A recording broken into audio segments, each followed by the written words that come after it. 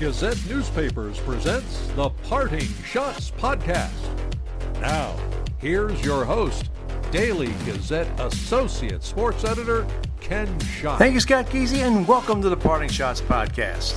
Available wherever you get your podcast. Subscribe today. Thanks for joining me from the Parting Shots Podcast studio in Schenectady, New York. We have another fine show for you. Our friend Freddie Coleman of ESPN Radio joins the show to talk about a variety of sports topics. First up is pro lacrosse. For the first time since 2003, when the Albany Attack played at the Times Union Center, the National Lacrosse League is back. The Albany FireWolves, who moved from Connecticut, will start play at the TU Center later this year. On Tuesday, I spoke with team president George Manias. George, welcome to the podcast, and appreciate you coming on for a few minutes to talk about the Albany FireWolves. I mean, how excited are you to, I know we're not close to the season yet, but how happy are you and how excited are you to get going? Thanks, Ken. I appreciate you having me on today. I can't even begin to tell you how excited we are, and just from all of the welcoming that we've gotten in the community, I've been blown away by the support and really kind of the how big youth lacrosse in this marketplace is. I mean, we knew it coming in, but just really we've been welcomed with open arms, and it's been just so much fun over the course of the last 2 months since we made the announcement that we relocated the team from Connecticut here to Albany, and just launching the team, getting the logos set up, getting announcing our name, and now really kind of putting the business operations side of things together. My staff has been slowly trickling in, so we're official, and it's exciting. And December will be here before we know it. Yeah, I mean, I know that we had the Attack here nearly 20 years ago. It lasted a few seasons. But how's the market now? Because to me, see the lacrosse, as you mentioned, youth lacrosse. It seems that since then, lacrosse has really exploded and really gained in popularity. I know there's been a couple of high school teams that have been dominant around here, but just the fact that it seems now that sport is gaining traction and really getting very, very popular, not only here but across the country. Yeah, and that's actually one of the reasons that we chose Albany to relocate the team to is, when we were assessing the markets that potentially we wanted to go to. First, this is, I'm familiar. I've launched teams from here before.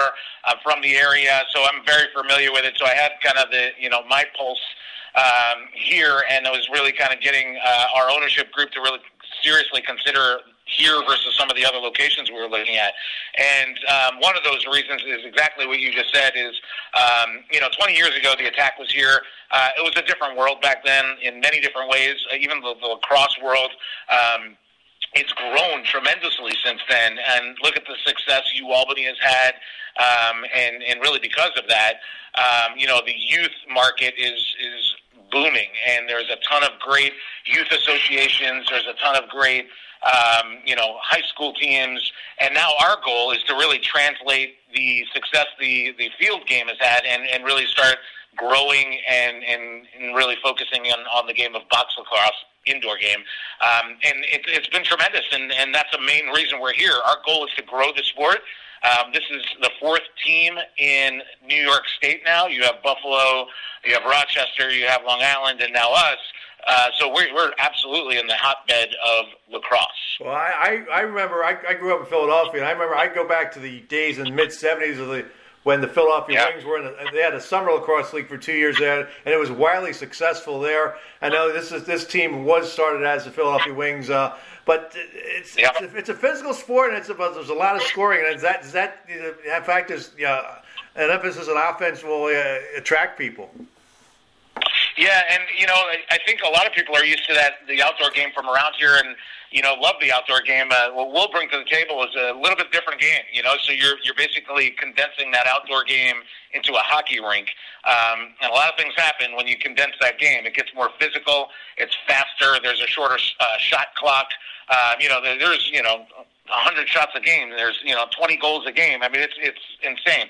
Plus, all the things that fans are used to as well on top of the game day entertainment that we'll put on as well with, the parties in the atrium and the block parties when weather is nice and dance team and, all the fun stuff that we do with the music and everything else, our mascot. So it'll be a great event. And I think, for those people who aren't currently in the lacrosse world, I think they'll enjoy the game because of exactly what you just said, the physicality of it, the high speed, the fast-paced action, and then all the game day entertainment that we'll bring into the mix as well.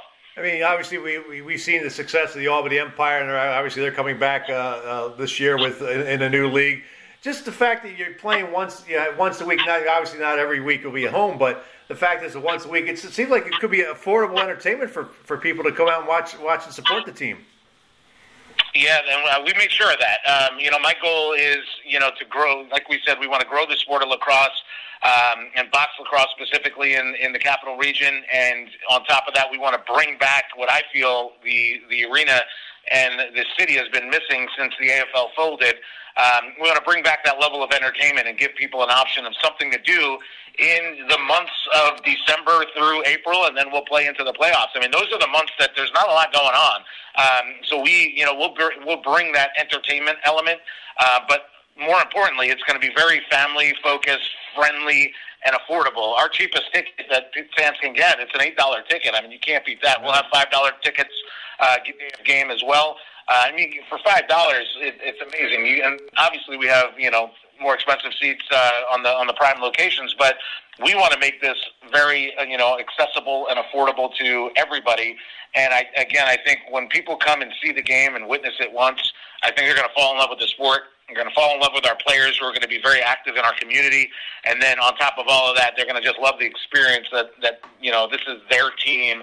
They can rally around it. And, one of the things that I didn't mention yet is the team that we relocated here from Connecticut was the number one team in the league last year when COVID shut it down. So we're going to be very competitive, and we anticipate going deep and winning a championship here very quickly. So it'll be a fun team to root for. Yes, Glenn Clark's your general manager and head coach. Talk a little bit about him. What's he like as a coach and a general manager?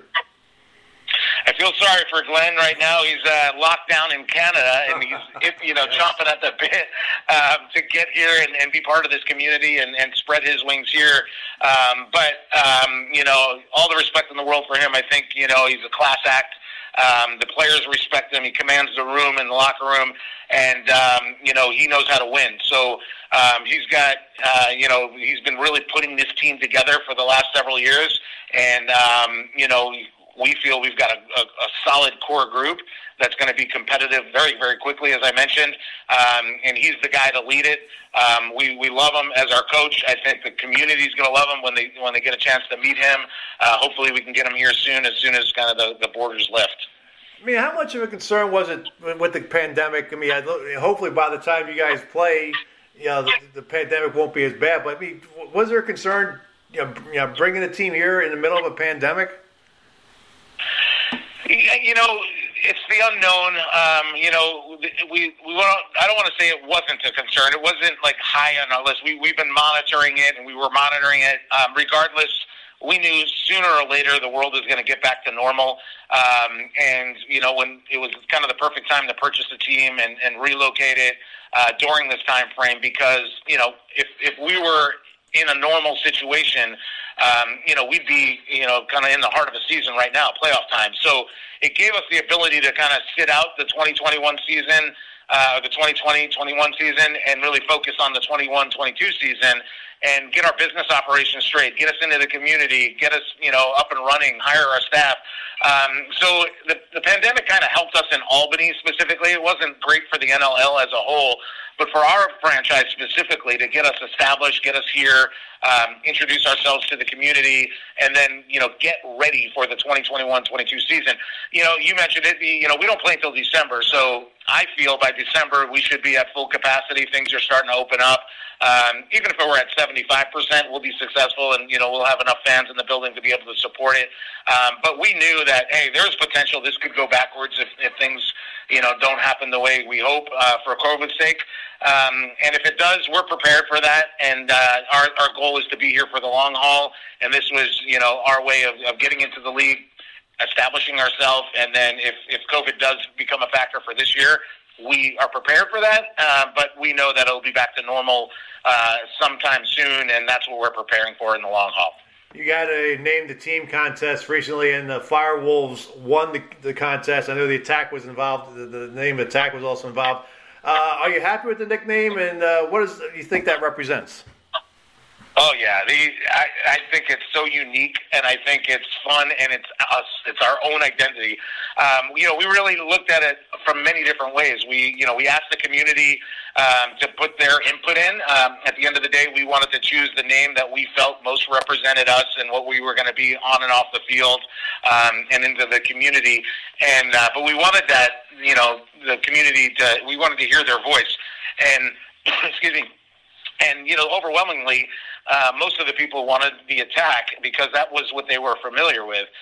So we wanted to kind of, when we saw that, we wanted to look back and say, all right, do we really want to go where, potentially, the attack and, where people are comfortable with, or do we want to create our own identity? And we wanted to create our own identity, but we wanted to also pay respect and pay homage to the people that came before us in the lacrosse world. Here in Albany with the attack, first and foremost, their mascot was a wolf. So we like that component of it. And then we just purchased the New England Black Wolves and relocated them to Albany. So the common denominator there with the Black Wolves was the wolf.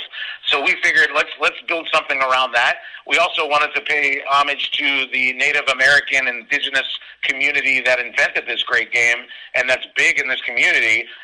And we spoke to them, and they were telling us the wolf represents fierceness, toughness, loyalty, and we loved what that recommended. And we got really involved with them and dug a little deeper, and to ask them what other representations would they recommend. And they talked about fire, and fire is being the gathering point. If you think of a fireplace or a fire pit, that's where people gather, and that's where people tell stories and they come together. And we kind of like that and put it all together. So you have the wolf from the attack and the Black Wolves, and then you have kind of the fire mentality with fierceness and toughness of the wolf and the alpha male. The den where we can get people to come and congregate and gather and kind of beat COVID together as well and gather once again in December. So there were so many different elements to this, and then we were able to with fire and the wolf create such a cool logo too. So we really love the way it came together, and I think it really tells folks what we are and who we are on the field. We're fierce. We're loyal to our community, and out in the community, we are a pack. And we're one with our community, and the community is one with us. So there were so many different stories to tell through this, so I really kind of loved how it shaped out. Well, secretly, I don't know if you remember the Albany River Rats that played hockey. I was hoping that maybe that would get some votes in there. Yeah, and there's so many different ways you can look at it, of going back to the old. We wanted to create our own identity. This is something we wanted to plant our flag and really kind of have a team where people just 100% can rally around for the first time and be part of it. But we wanted to pay respect to everybody that came before us as well. Well, George, it sounds exciting. I can't wait to see a game this season there at the Times Union Center. It'll be a lot of fun, and I appreciate you coming on a few minutes, and we'll talk, obviously, as we get closer to the season. Yeah, anytime. Love to share what we got going on. We're just starting right now, so pretty soon we'll be really fully operationally up and running. The players will be in town and all that fun stuff. So there's a lot going on, so please keep an eye on our website and our social media pages to see what we got cooking, and I think the fans are going to love what we're all about. Well, let me give you a chance to promote the pages, your social media pages. Why don't you do that? Yeah, absolutely. Our website is albanyfirewolves.com, and all of our social media pages are ALB FireWolves. Please log on and take a look and see what we got going on. And, we got some great things going with the youth associations right now and youth programs and our Learn by the Pro programs. And then also we're going to be announcing this week as well our new foundation and how we're going to give back to the community, calling it the Pat Gives Back. So there's some fun things coming. And then, of course, keep an eye out as we announce and unroll our ticket plans starting in a couple weeks. All right, George, appreciate it again. Thank you very much. Thank you so much. ESPN Radio's Freddie Coleman joins me next on the Parting Shots podcast.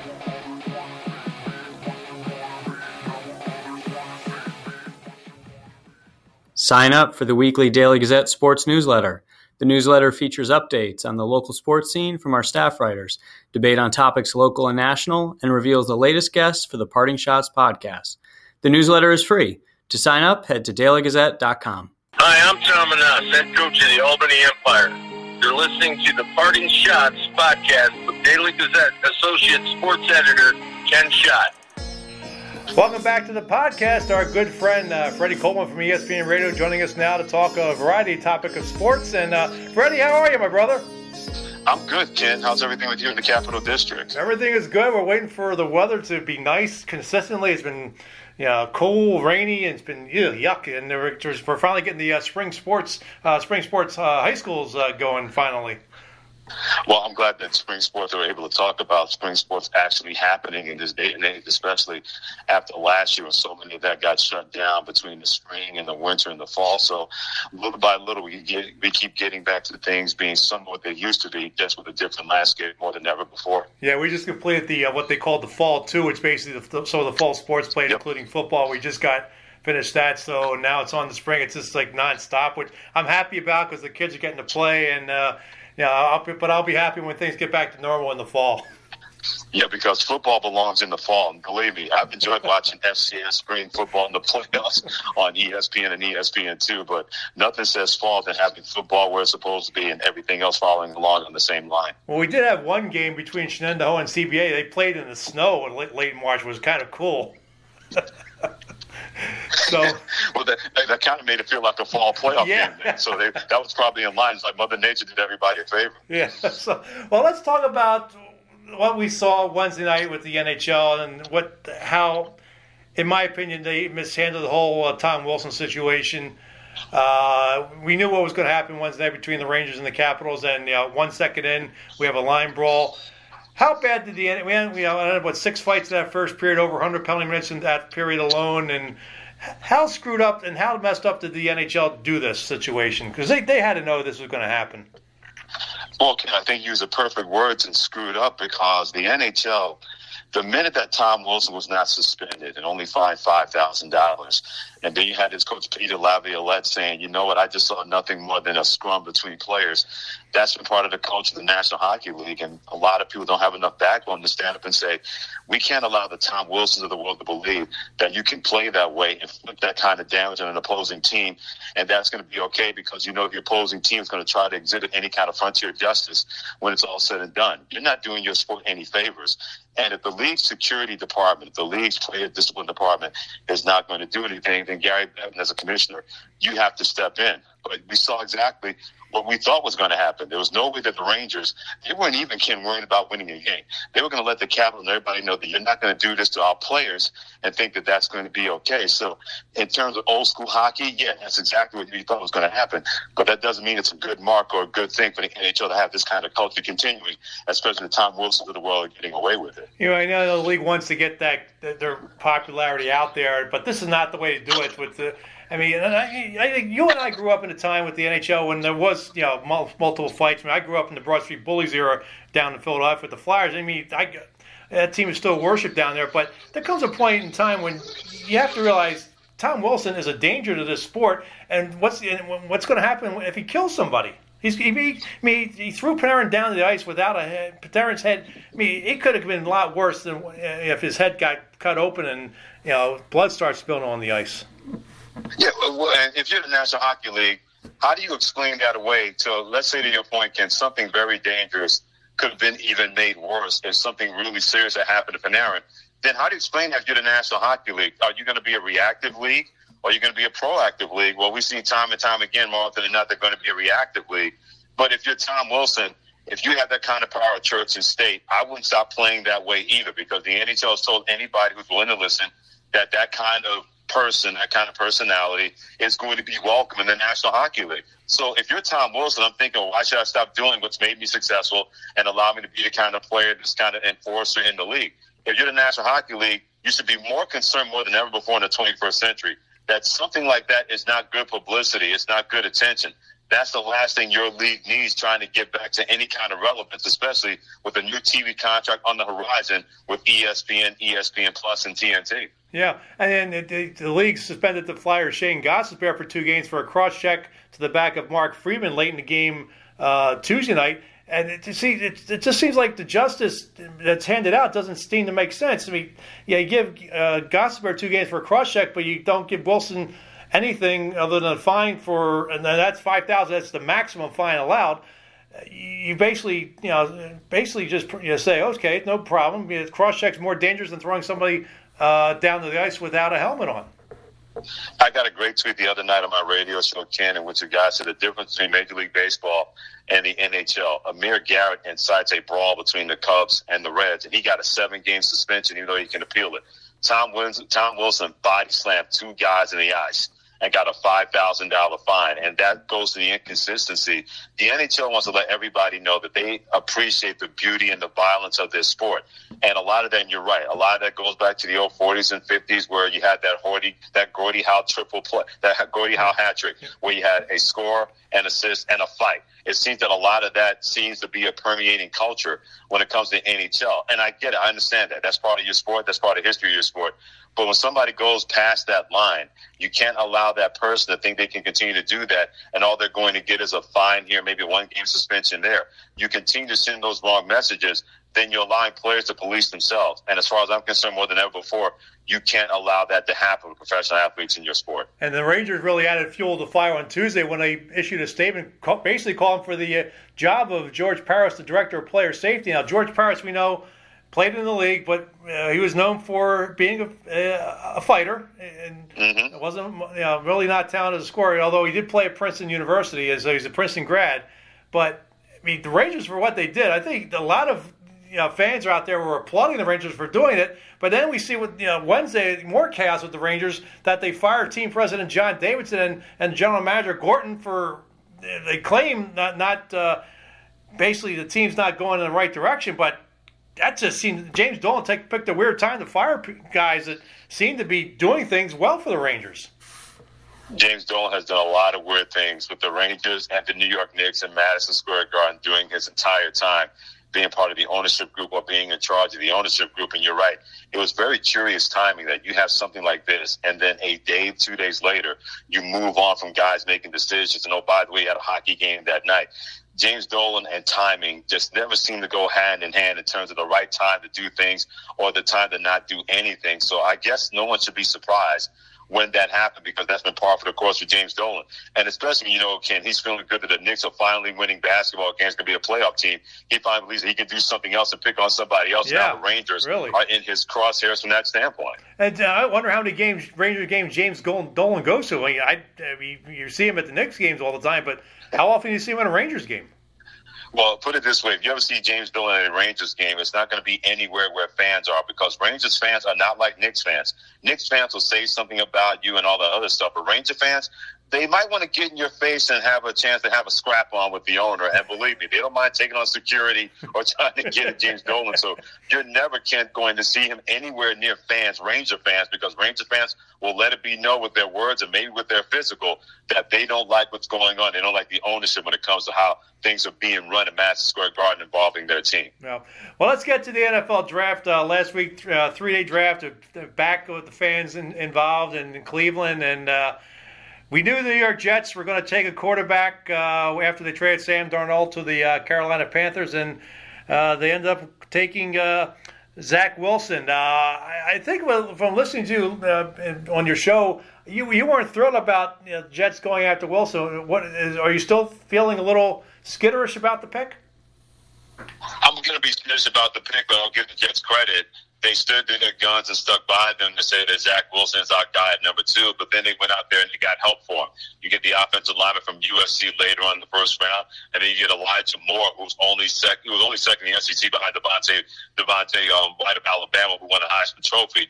Elijah Moore is a big-time receiver out of Ole Miss, so I give the Jets credit that they were not going to waver away from who they decided was going to be the quarterback of the future. And let's be honest, right now, Ken, the future is now with the New York Jets, but then you go out and you get them help. You get them an offensive line that you can pair it with Mekhi Becton on the same left side.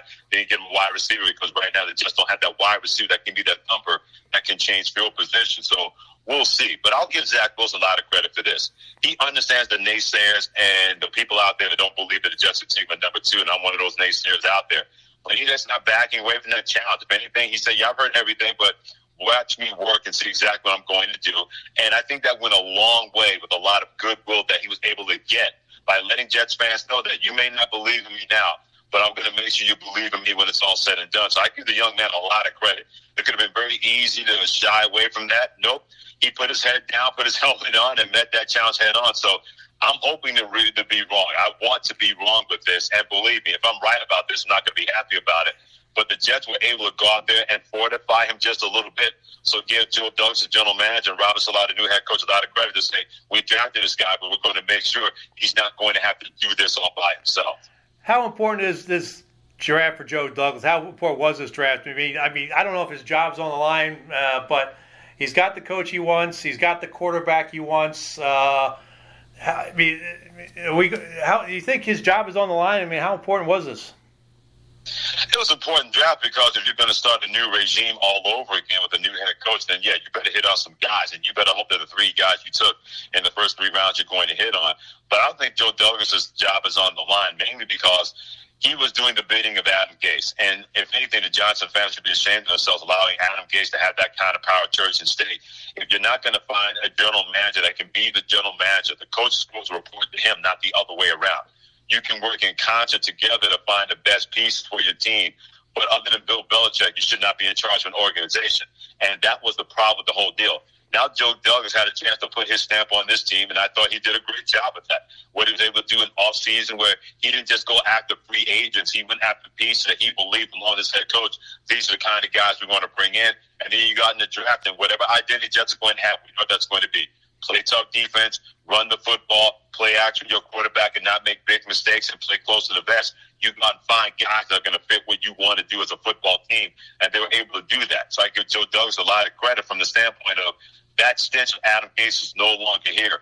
Now I get a chance to work with a coach that I know knows what he's doing, or at least I believe I know what he's doing, and we can go forward and put that in our rearview mirror a lot sooner and a lot faster than anybody could have anticipated. If you're a fan of the New York Giants, you felt screwed by the Philadelphia Eagles when they tanked the game against the Washington football team in the final game of the regular season, costing the Giants the NFC East title. Then the Cowboys and the Eagles, 2 bitter rivals, conspire to make a draft day trade. The Eagles move up ahead of the Giants and end up picking Devontae Smith. And if you're the Giants, you figure like, we're getting screwed by the Eagles again?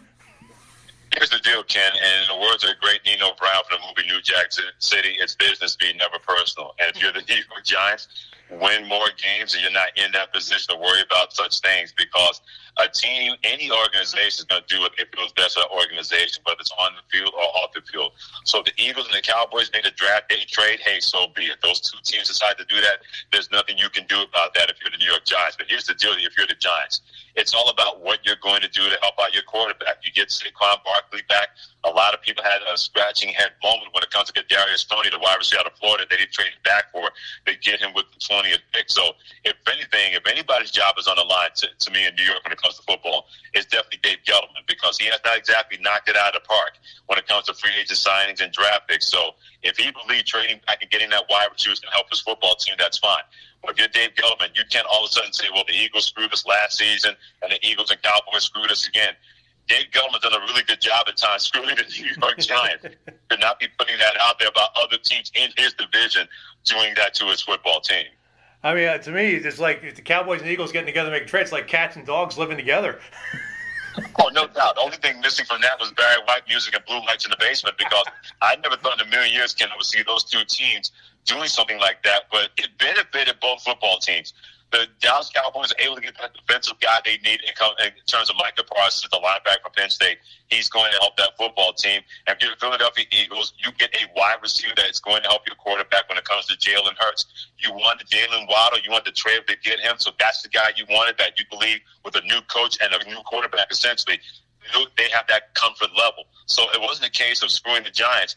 Both of these teams were helped by what they were able to do with the Eagles getting their guy and the Cowboys not having to give it a lot to get the guy they really need on defense. And the funny thing is, I mean, I was talking with Pat Leonard of New York Daily News last week. He covers the Giants, and we talked about the fact that Dave Gettleman said he never traded back because he didn't want to get fleeced. Well, he ends up making 2 trades in the draft. So do you think he was panicking at that point? That's a really good question. I don't want to say panicking at that point, but Dave Gettleman has not always seems to write checks that his behind his active cash. And why would you put that out there the week of the draft that this is why I don't trade back. And then you go and do it, and people are starting to question your credibility as a general manager. Sometimes the best thing is if you know a lot, say nothing. If you know more than that, then say less. And Dave Gettleman has never been able to figure that out as a general manager.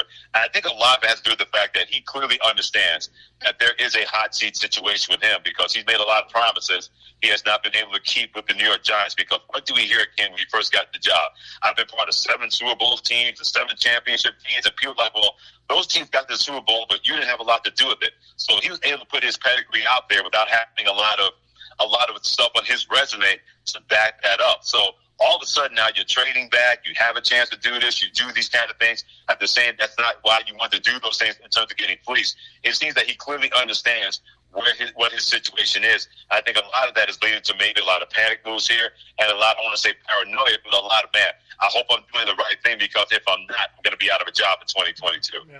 Let's go over to the NBA, and we talked about James Dolan a little earlier in there, but as you mentioned, the Knicks surprisingly are going to be in the playoffs. The number 4 right now, the number 4 seed in the East. I mean, how remarkable a job has Tom Thibodeau done? To me, he's the coach of the year in the NBA, and it's not because of what the Knicks have been able to do. It's how they've gone about it, because many people question Tom Thibodeau being the Tom Thibodeau of old when he coached with the Chicago Bulls and Minnesota Timberwolves, where younger players rally around his coaching methods. Well, he's been able to adjust but not go away from what he believes are the basics you're going to need to win a basketball game, to win basketball games and get into the playoffs. You got to be tough on defense. You got to rely on your guys in crunch time. And Julius Randle, R.J. Barrett, Emmanuel Quickly, also Derrick Rose, they've been able to step up more than anybody could have anticipated. So give Tom Thibodeau a lot of credit that he always has this team prepared. You may beat the Knicks, but more often than not, they're not going to beat themselves. And once they were able to win some games and Julius Randle was able to be that guy to raise everybody else's level, we've seen Tom Thibodeau done a great job being able to pitch and patch and hit the right buttons. So even if the Knicks lose a game like what happened last night at the Denver Nuggets are really good. That's a team that could contend in the Western Conference. But it's because Denver had to play that kind of game. The Knicks aren't giving games away. And that was something that we had not seen from this basketball organization since 2013, which was the last time they made the playoffs. They have a very good idea of what they want to do and how they want to go about it. And, Ken, I've always believed this. If you're going to be any kind of team with any kind of substance, I need to look at you and say, okay, that's their identity. No matter what you do, you can't stop it. I know the Knicks' identity. They're going to run through plays through Julius Randle. He's going to be their playmaker, and everybody's going to be the perfect kind of Justice League to the Batman that they have. And so far, so good with what we've been able to see from the Knicks being the 4th seed right now in the Eastern Conference. Yeah, and of course, right now, top 3, Philadelphia, Brooklyn, and Milwaukee. The Brooklyn Nets, we know they're a good team, but they can't stay healthy. Durant's been out, Harden's out, Irving's been out. I mean, can they afford to have these guys out come playoff time? Because if they're out, I mean, they could be one series and out. Well, I don't know about one series and out. I wouldn't go that far because even if they don't have the full complement of guys together, you're going to be first or second seed. You have no business losing an 8th or a 7th seed. So I don't believe they're going to be a one and done in terms of first round and out. But I will say this. The way that the Milwaukee Bucks were able to beat them on Sunday, then on Tuesday, it clearly shows that, all right, Kevin Durant and Kyrie Irving are fantastic, but James Harden has to be that orchestrator, so they can't wait to get him on the basketball court. And if he is right as rain when the playoffs get started, it's going to be very hard to beat this basketball team because you got 3 dudes that at any given time can score 30 points. And in the case of James Harden, can score 25 points, get 20 assists at any given time. So that's the one piece that Kyrie Irving has done a really good job of filling in, and so has Kevin Durant. But we've seen with James Harden orchestrating everything, you are not going to beat that basketball team. Their best defense is going to be the fact they can outscore you, putting up 125, 130 points per game. Now, I will say this. A team like Milwaukee, a long basketball team, can give a lot of people troubles on both ends of the floor. So that is one thing they have to look at, that they can put a long defender on Kyrie Irving and slow him down just a little bit. But they have all those 3 guys together, and they're really on the same page together. I think they're going to be. Good luck to anybody trying to beat this Brooklyn Nets team in the Eastern Conference. Well, being a Sixers fan, I'm hoping the Nets are one and done. I hear you. And believe me, Philadelphia, if anything, Philadelphia and Milwaukee may be more motivated than the Brooklyn Nets, because I'm sure that both of those teams are sick and tired of hearing about the Brooklyn Nets. When they get those 3 together, nobody can beat them.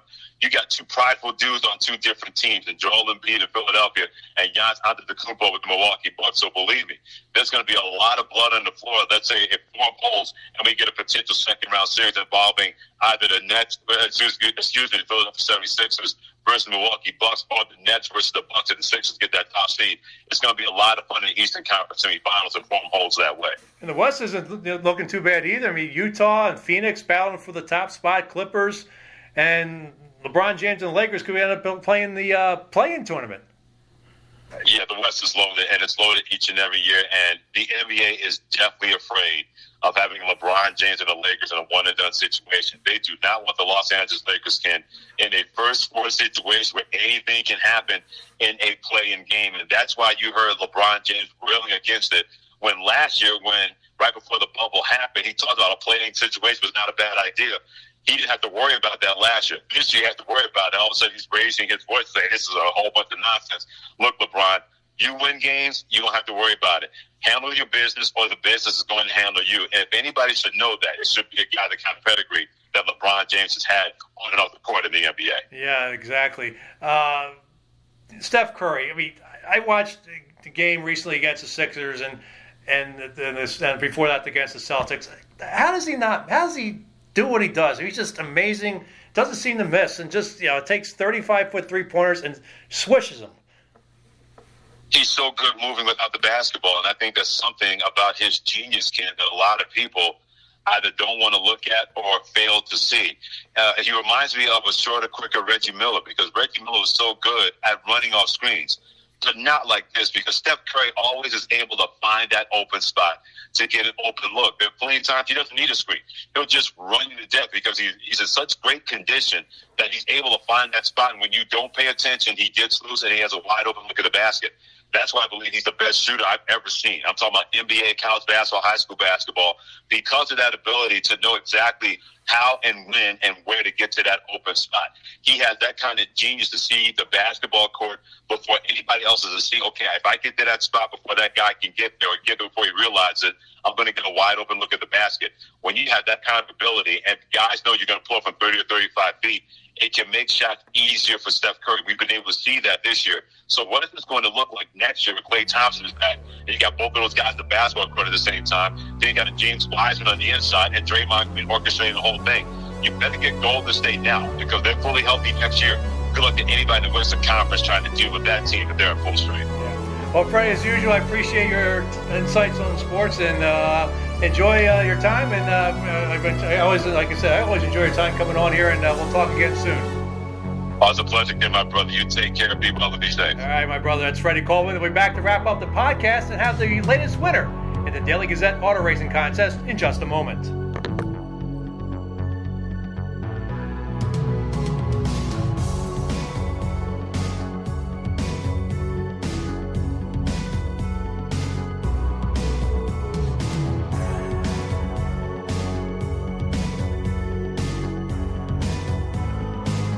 The NASCAR season is here, and it's time to play the Daily Gazette's Auto Racing Contest. Go to dailygazette.com to sign up and play. Predict the order of finish of each race via your auto racing account. The fan with the most correct points for the race will win a $50 grocery card and have their name mentioned on the Parting Shots podcast and printed in Friday's Daily Gazette. The fan with the most overall points at the end of the season wins a $250 grocery card. You can also win a $75 Visa gift card provided by 2nd Street if you're the weekly national winner. If you are the overall national winner, you will win a trip for two to the 2022 Daytona 500. So go to dailygazette.com, sign up, and play today. The Daily Gazette Auto Racing Contest is run by the Daily Gazette Advertising Department and not associated with the Daily Gazette Sports Department. Hi, this is Union Women's Hockey Coach Josh Skiba. You're listening to the Parting Shots podcast with Daily Gazette Associate Sports Editor Ken Schott. Back to wrap up the podcast. Week 11 of the NASCAR season is in the books, and the winner in the Daily Gazette's Auto Racing Contest is Frank Jubik of Troy. Frank wins a $50 grocery card. Congratulations, Frank. The VIP winner was Scott Lucier of Capital Land GMC. I'll be announcing the weekly winner of the contest, and that winner's name will appear in Friday's Daily Gazette. The Parting Shots podcast can now be found at Odyssey.com. I hope you subscribe to it. Keep checking out dailygazette.com and the print edition for the latest updates in news and sports on the coronavirus pandemic. I want to thank all the doctors, nurses, and first responders who are dealing with this pandemic. We appreciate the job you're doing in this difficult time. Even though the vaccine for the coronavirus is here, keep wearing the face mask while you're out. Be positive. Stay negative. That wraps up another edition of the Parting Shots podcast. I would like to thank George Manias and Freddie Coleman for coming on the show. If you have questions or comments about the podcast, email them to me at shot, that's SCHOTT, at dailygazette.com. Follow me on Twitter and Instagram at Slapshots. The views expressed on the Parting Shots podcast are not necessarily those of Gazette newspapers. The Parting Shots podcast is a production of Gazette newspapers. I'm Daily Gazette Associate Sports Editor Ken Schott. Thanks for listening, and I'll catch you next time. From the Parting Shots podcast studio in Schenectady, New York, good day, good sports. Be smart, stay safe, wear the face mask.